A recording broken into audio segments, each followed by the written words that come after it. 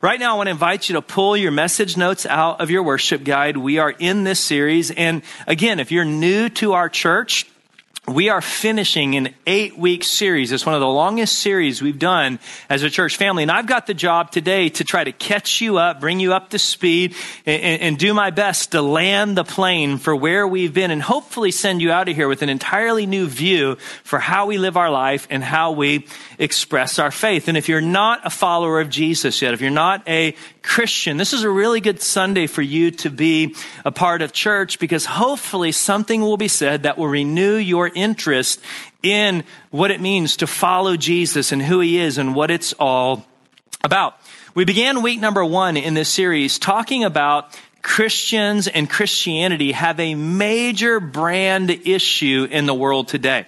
Like, our brand just isn't great at all. If you look at the way culture views the church, if you look at the way many people kind of stereotype us as Christians in the church, it can be summarized best, I think, like this.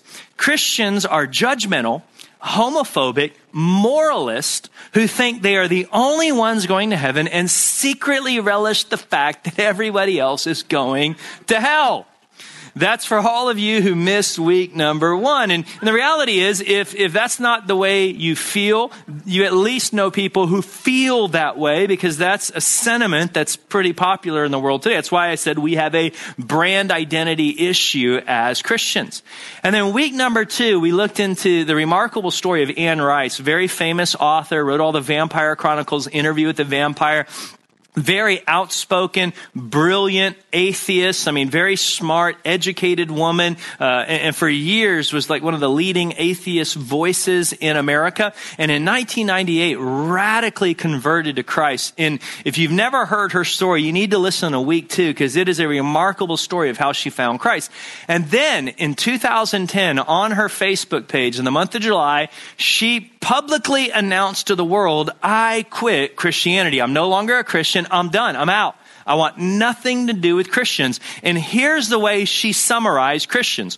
Christians are quarrelsome, hostile, disputatious. That was a new word for many of us. We've now tried to work into our vocabulary.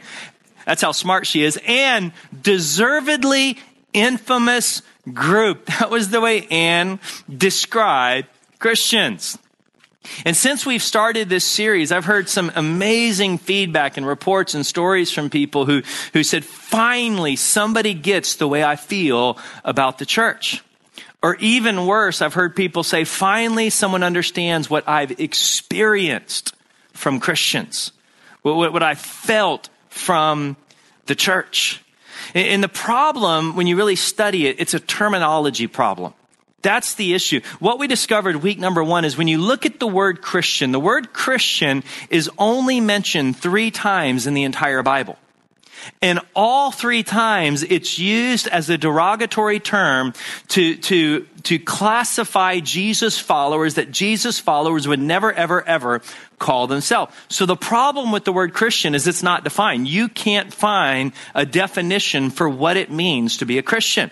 And so as a result, you can make being a Christian mean anything you want it to mean. You can literally live and do whatever you want to do, and you can blame it on Christianity, and you can hide behind Christianity, and nobody can tell you otherwise. But Jesus used a far different word to describe his followers, and it's a word that's uncomfortable for us. It's disturbing for us because it was so narrowly defined. Jesus called his followers disciples. Disciples. And his followers referred to themselves as disciples. And if you choose this word over being a Christian, then there is absolutely no doubt to how you are to live your life. Because Jesus so clearly defined what it means to be his disciple. In fact, at the end of his ministry, he gathered his followers together and basically he's giving them the final marching orders, the specific instructions. If you miss everything else, like if you forget all about the 10 Commandments and the other 613 laws of the Old Testament, you never live long enough to read what the Apostle Paul will write one day. Here's the main thing. This is the number 1 thing I want you to get. And he said to them, by this defining characteristic, this one thing, everyone will know that you are my disciples. if you love one another. If you love one another. In other words, he's saying, I want people to recognize you.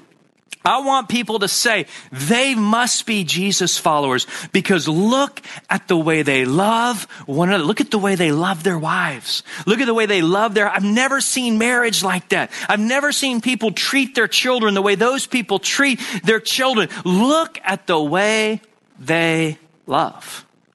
And then one day, a group of Pharisees and the teachers of religious law, they came to Jesus with a trick question. They did this to him often. And they had an answer in mind. And sometimes Jesus, being as smart as he was, would just totally ignore their question because he knew the intent behind the question. But one day they came to him and they said, Teacher, which is the greatest commandment in the law?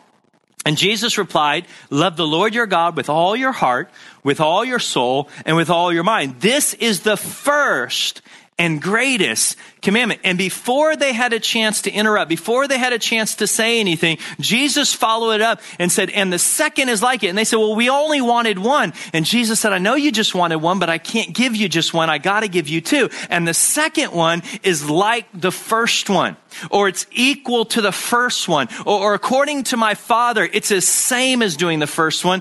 Or the best way to put it is don't try to do the first one if you're not doing the second one.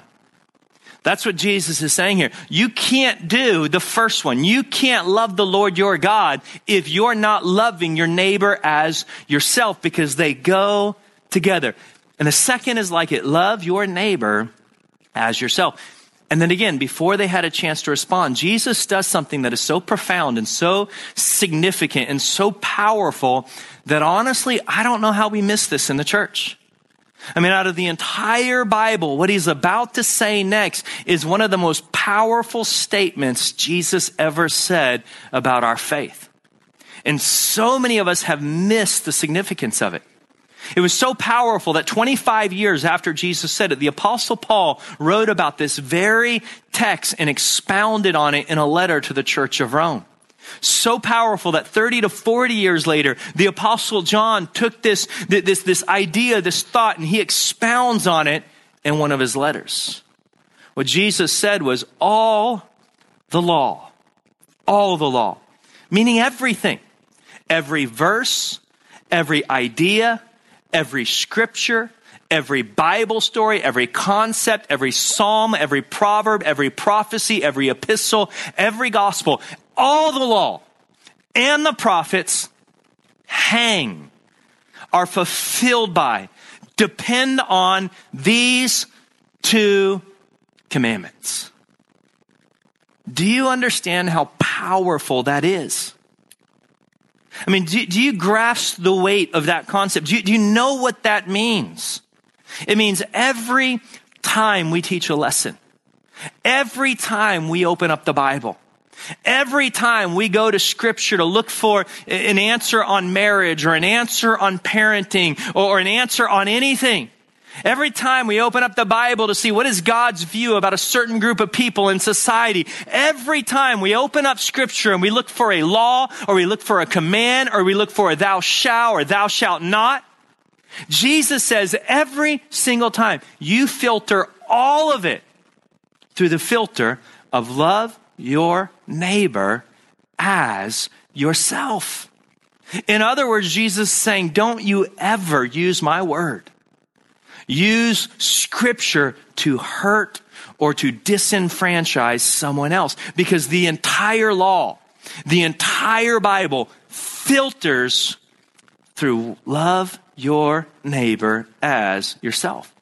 And that brought us into last week, week number 7, with this big idea, this big question that I proposed. And I said, take permission to not even try it yet.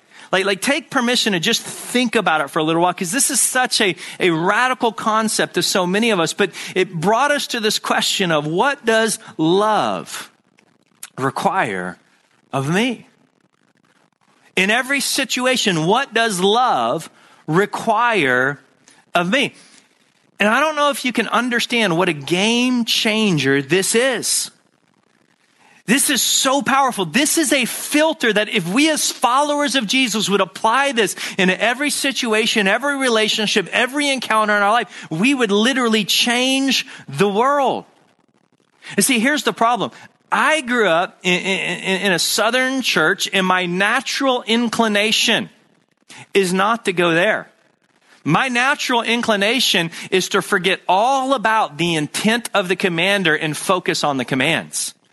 My natural inclination is to open up the Bible and look for a you ought to and a you have to and thou shalt and thou shalt not. And Jesus says this is what you need to do. That's my natural inclination.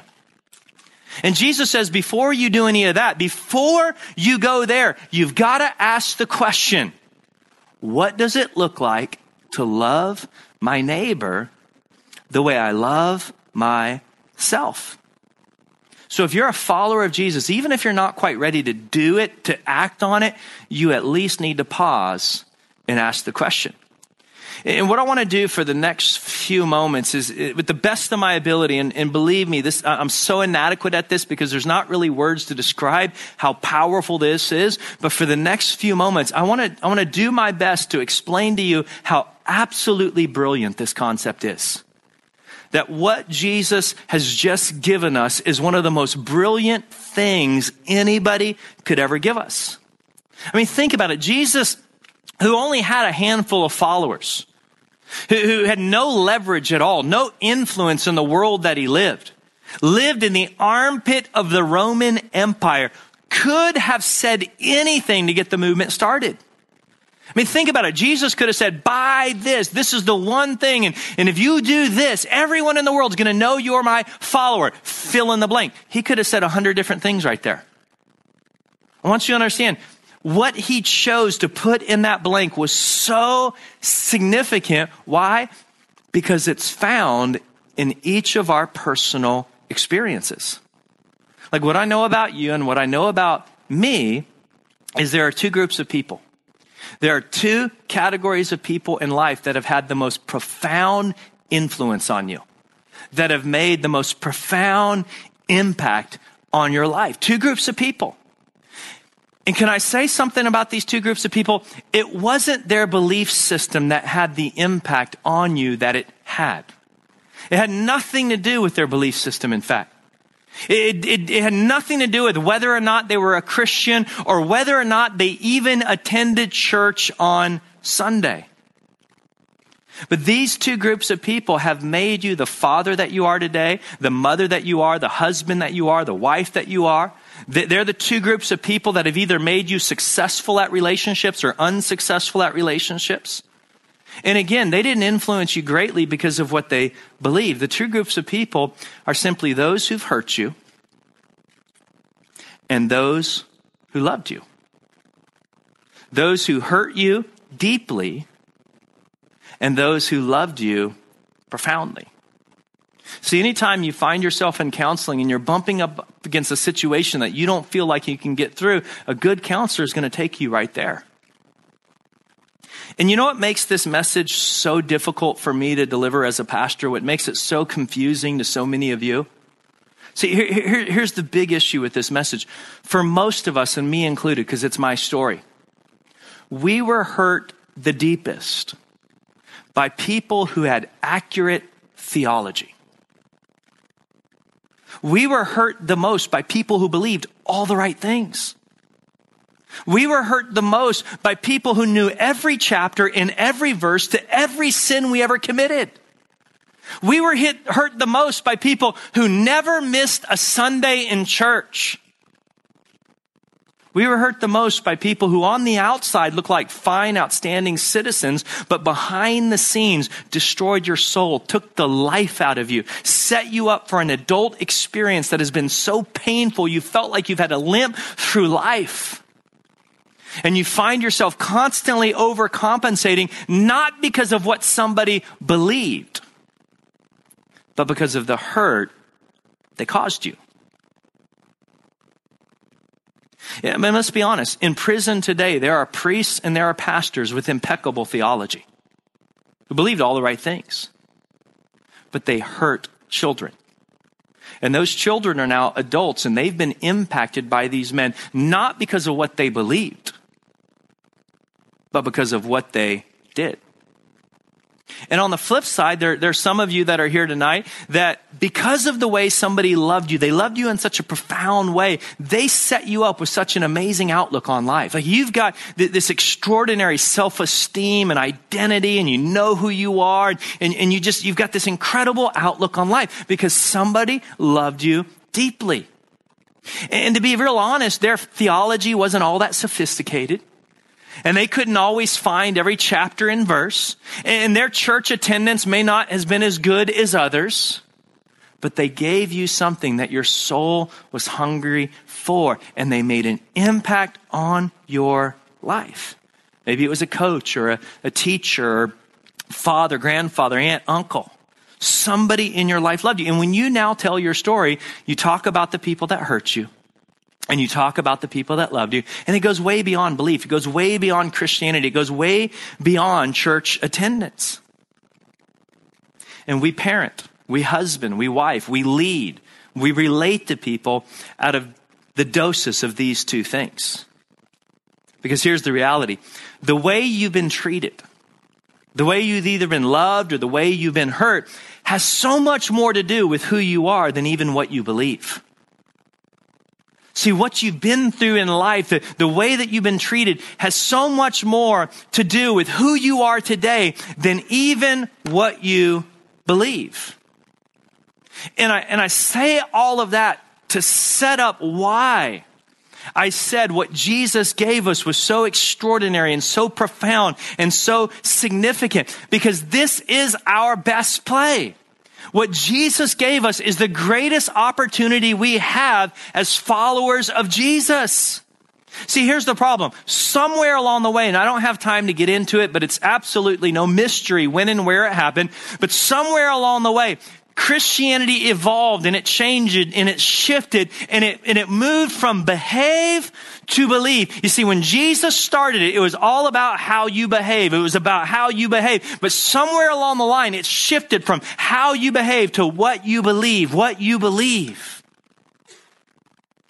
And we've decided that as long as we have the right belief system, it doesn't really matter how we behave. It doesn't matter how we treat people. It doesn't matter how we hurt people as long as we believe the right things. You know, if we would just do what Jesus did instead of constantly arguing about what Jesus said, we'd change the world. We would absolutely change the world. Believe, that's easy.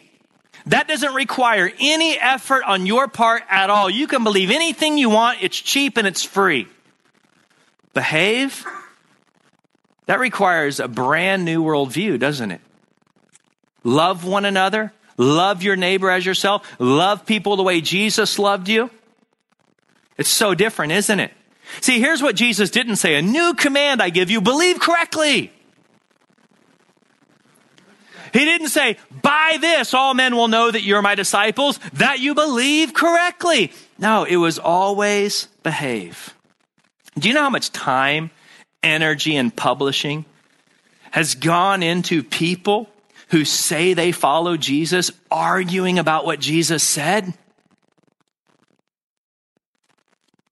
If we would just do what he did. See, in the beginning, it was so simple. In the beginning, all they had in the early church was one command: love one another. And that's so brilliant. And the reason it's so brilliant is because Jesus understands the heart of man. He understands our experience and our journey. And every time Jesus interacted with anybody, he interacted with them with their story in mind. It was their story. And we've all been there. There's been people in your life that have just gotten under your skin. They've aggravated you. They've annoyed you. People that you can't stand to be around. And then one day you hear their story and it changes you. It changes the way you see them. It changes your tolerance for them. It changes the way you treat them. It changes your whole attitude towards them because you heard their story. See, every time Jesus was interacting with anybody, he always had their story in mind, and he always answered the question, what does love require of me in this situation?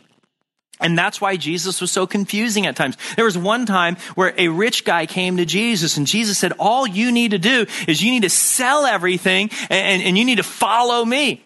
And then there was another time, another rich guy came to him, and all Jesus said to him was, you're so close. Why the difference? See, Jesus didn't have just, a list of verses. He just applied on everyone in every situation. He saw each person with their individual story. Can you imagine what would happen in the world if just the followers of Jesus would put down all of our weapons and put down all of our, scripture hammers and everything else, and simply in every encounter, in every situation, ask the question, what does love require of me? What does it look like to love my neighbor? What does it look like to love one another? Think about it. Think about the brilliance of what Jesus just did.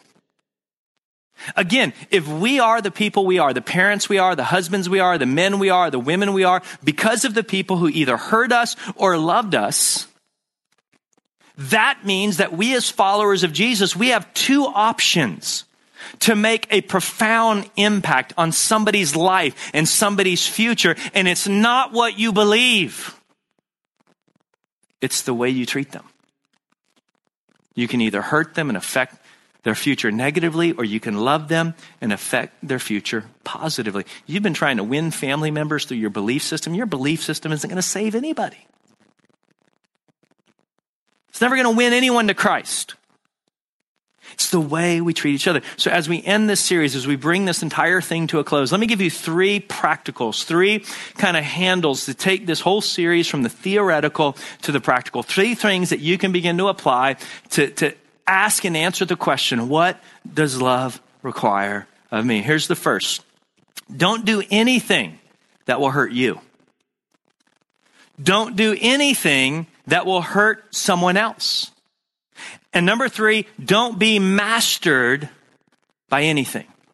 What does love require of you? Love requires of you that you never do anything to hurt you. Why? Because your heavenly Father loves you.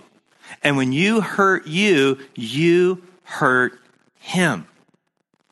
So what does love require? Love requires, and that's just like my son. Like there is nothing my son can do to hurt himself that does not hurt me. When he hurts him, he hurts me as his father, and you're the same way. So what does love require me? Love requires that I never make a professional decision, a moral decision, a sexual decision, a financial decision, a personal decision that hurts myself. Because when you hurt yourself, you hurt the ones that love you. You say, well, it's just between me and me. No, it's not. No, it's not, because you're loved. Your heavenly Father loves you, and there are other people that love you. And when you hurt you, you hurt the ones closest to you.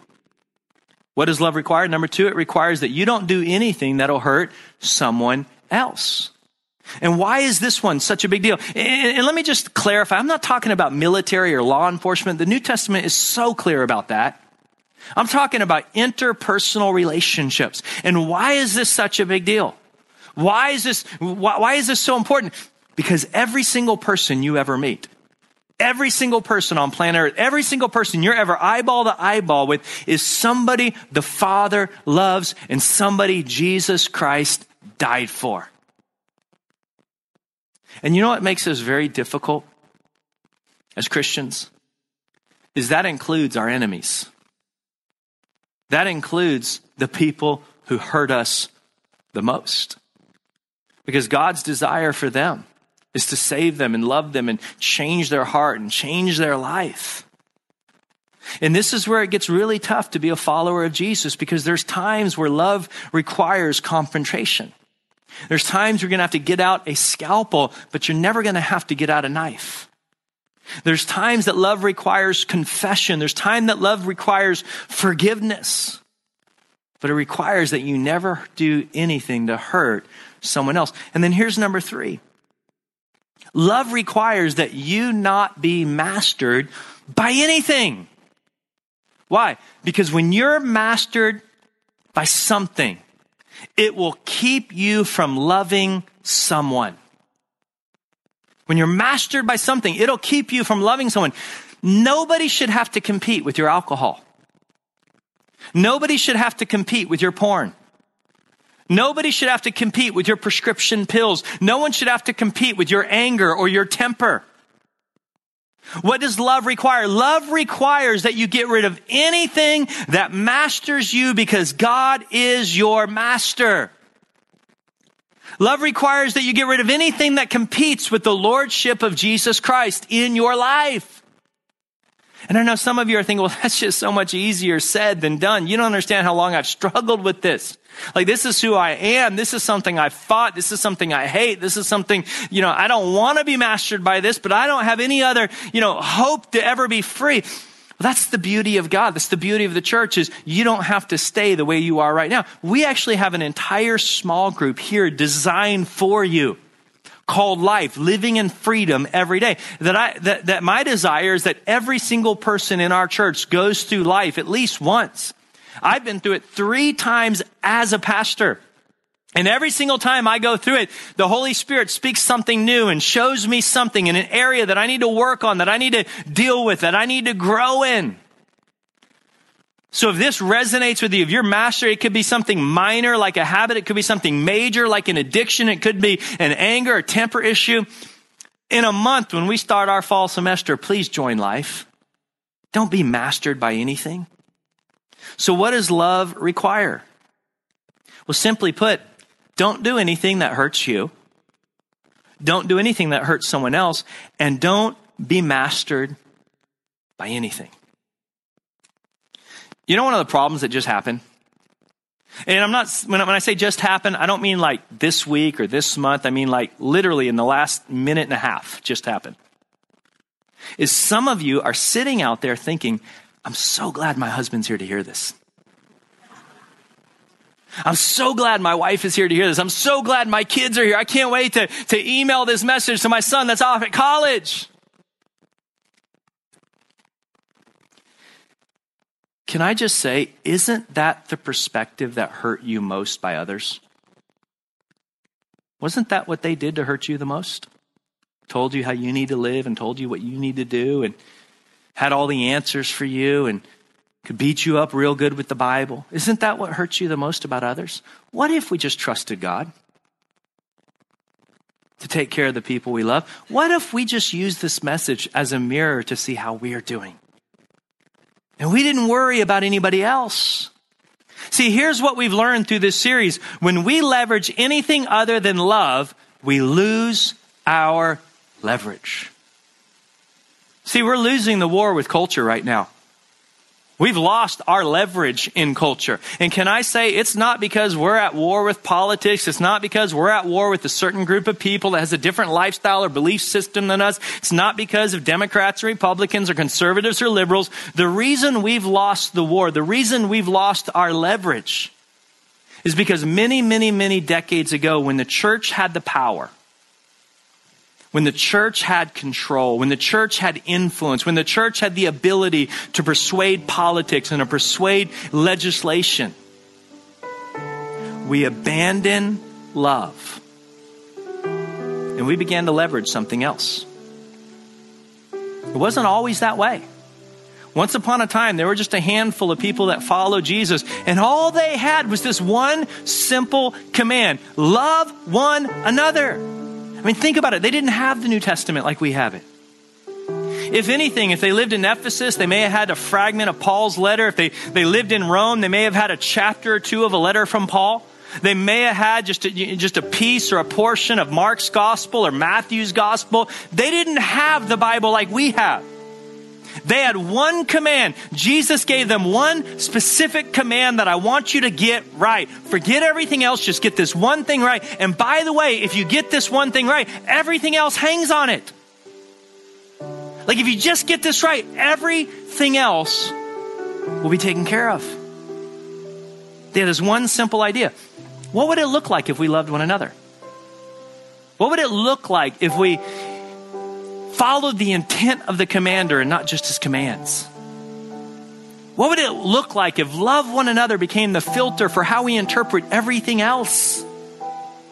Well, we know from history what would happen. It's how the West was won. It's how a group of nobodies overthrew the largest empire in the world with no army and no weapons.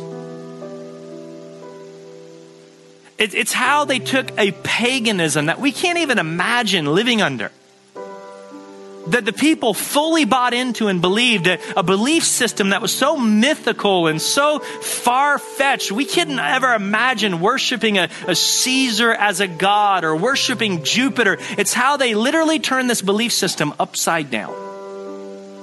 How? Love one another. And here's what happened when they got it right. People, they didn't feel coerced by these Jesus followers. They said, well, I don't feel like they're going to kick me out, and I don't feel like they're going to push me in. I feel drawn. There's something so irresistible about the way they live their life. There's something so incredible. Like when I see the way they do marriage, and when I see the way they parent, and I see the way they love each other, there's something so irresistible that I feel drawn to be a part of them. And here's the other thing that began to happen. When people got around these followers of Jesus, they'd say things like, I feel guilty. Like I feel guilty when I'm around them. Not because they make me feel guilty, but when I see the way he treats his wife, I don't treat my wife that way and I feel guilty. When I see the way she honors her husband, I realize that I don't treat my husband that way. When I see the way they parent, when I see the way they love each other, I realize I'm just not that good, and it makes me feel guilty. But you know what the strangest thing is? Even though I feel guilty, I've never felt condemned. Not one time have they ever condemned me. They've never judged me. All they do is love me, and all they do is embrace me. Like I feel guilty because I'm not as good as them, but not one time have those Jesus followers ever made me feel condemned. See, here's the truth. You can't preach people into loving Jesus. You can't preach people out of habits and addictions. You can't preach people into loving their wives. And at the same time, you can't legislate it either. You're not going to legislate people out of habits. You're not going to legislate people out of lifestyles. You're not going to legislate people into loving their husbands and loving their wives. See, that only happens when it is seen. And it is so attractive that it becomes irresistible. That's how it happens. So maybe, just maybe, we'll be the generation that'll ask the question, what does love require of me? Maybe that'll be the filter we put on our life. And here's what I know will happen. By this, everyone will know that we are his disciples because we loved one another. Wouldn't it be so cool if we were the generation that got to rebrand Christianity? That got to change its reputation because we went back to the main thing? Like, what would happen if we just went back and got that one command right? Like, forget everything else right now. But what would happen in our community, in our marriages, in our homes, in our families, in our neighborhoods, if we just got the one command right? Love one another the way that I loved you. Can you just imagine what would happen in the world if we just got that one thing right? Be powerful. Be powerful. Would you close your eyes for a moment and just bow your heads with me? As we prepare to leave here today, I want to invite, if there's anybody here that needs to come home. And you know what that means. You're away from God. There was a time where you felt like you were right with God, and you're just away from God right now, and you need to come home. You need to come home. And here's what you need to know about the Father. He's not mad at you. He's not disappointed. He's not upset. He's not saying, well, look, you did it again. None of that. He's absolutely going to celebrate and party when you come home. He's not going to hold it against you. He's going to forgive it and forget it and love you. That's how he's going to receive you and treat you if you come home. And then there may be somebody here tonight who needs to make a decision to follow Jesus for the first time. I'm not asking you to become a Christian because we don't even know what that means. I can't even give you a definition for it.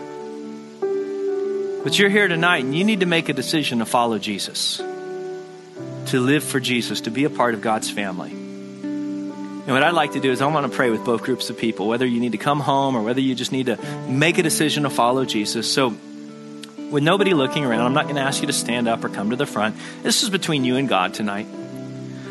But just so that I know who is joining me in prayer, with no one looking around, if you need to pray with me tonight for either one of those reasons, would you just raise your hand quickly so that I can see it and I know who's praying with me tonight? Right now, just raise your hand. Thank you. Thank you.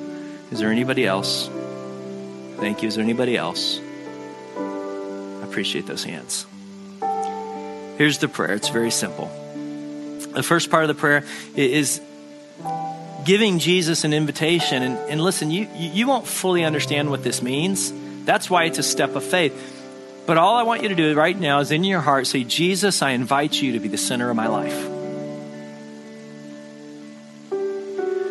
The second part of the prayer is a forgiveness step. We all have sinned. Sin is that Bible word that means you missed the mark. You either did too much or you didn't do enough. Either way, you missed the mark. And your sin separates you from God. And here's the thing. God gladly wants to forgive you of it. But the catch is you have to ask. So right now in your heart, would you say, Jesus, will you forgive me for my sin? And then the last part of the prayer is just the gratitude step. Just say this in your heart. Say, Jesus, thank you. Thank you for saving me. Thank you for forgiving me. And thank you for welcoming me into your family. In your name, amen. You can look up here for just a moment. I want to encourage those of you that prayed with me to take one more step tonight. And this is something you can do by yourself. It's not something you need to do publicly. But on your connection card, there's two boxes. One says I'm committing my life to Christ. One says I'm renewing my commitment to Christ. The prayer you just prayed is one of the most significant prayers you'll ever make. And we want to pray for you. We want to pray God's blessing over this journey that you're beginning. And so we'd like to know about it. And the only thing that you're going to receive from us is an email. And all the email will give you is some of the next steps of what it means to follow Jesus. We're not going to call you. We're not going to chase you down. This decision is between you and God. We're just going to give you the clear path. We're not going to try to force you to do it and follow up to make sure you're doing it. That's up to you. We just want to make it very clear what the next steps are. So fill that out, drop it off one of the tithe and offering boxes. We also have Bibles available outside free of charge. It'll change your life. Just start reading the Bible. There's also this great booklet we have out there that says, what on earth am I here for? If you made that decision to follow Jesus, natural question, what on earth am I here for? It's a very short booklet and help you answer some of those next step questions of what it means to follow Jesus. Would you stand with me as we close in prayer? Father, in the name of Jesus, I just pray blessing over everyone here. And God, as a church family, I pray that we'll get this command right. That love will become the filter of our church. That this community, North County, would look at us as Jesus followers and say, look at the way they treat each other. Look at the way they do marriage. Look at the way they love. And our life will become so attractive that it's irresistible to people, that people want to be a part of this community, not because of what we believe, but because of the way we behave. Because we love like nobody loves. Let that become the signature of who we are. In the name of Jesus Christ, amen. Have a great week, everybody.